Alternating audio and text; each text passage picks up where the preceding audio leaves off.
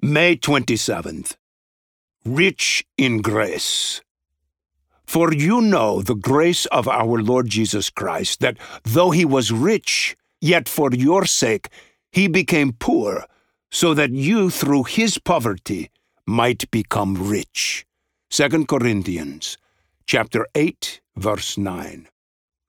Alexander G., Russia. Full name withheld for security.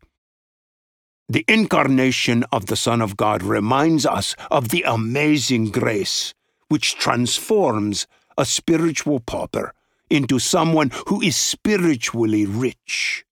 We never cease to marvel at the Son's willingness to sacrifice himself.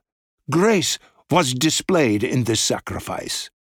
Yet these words, mixed with Paul's call to mutual service, intimate that the grace that was given to us puts on us the responsibility to be rich in the area of practical righteousness, to be generous and sacrificial, storing up treasure in heaven. Paul reminds us about the grace of Christ with the words, "For you know."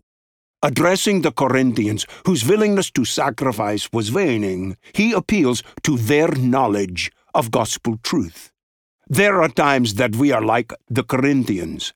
We know about the grace given to us by the Lord Jesus, but we act as if struck by spiritual amnesia and forget that the grace of Christ demands sacrifice, as the apostle admonished. See that you abound in this gracious work also. 2 Corinthians chapter 8, verse 7. When we turn our gaze away from Christ, we undoubtedly fix it on something temporary or material. Take time to meditate on Christ, who secured salvation for us by giving himself for us. Even though grace, by definition, is given to us freely, that doesn't mean it didn't come at a high cost. The Lord Jesus, taking on bodily form and dying on the cross, paid a dear price. Remind yourself that the grace of God compels us to give of ourselves, first of all to the Lord, and secondly to the work of the Lord. 2 Corinthians chapter 8, verse 5. Thank you for listening to Declaring His Glory Among the Nations, daily scripture meditations from pastors around the world.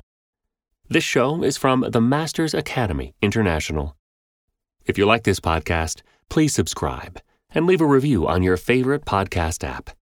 The Masters Academy International is committed to fulfilling the Great Commission by training Indigenous church leaders worldwide. For more information and to learn how to get involved, visit www.tmai.org.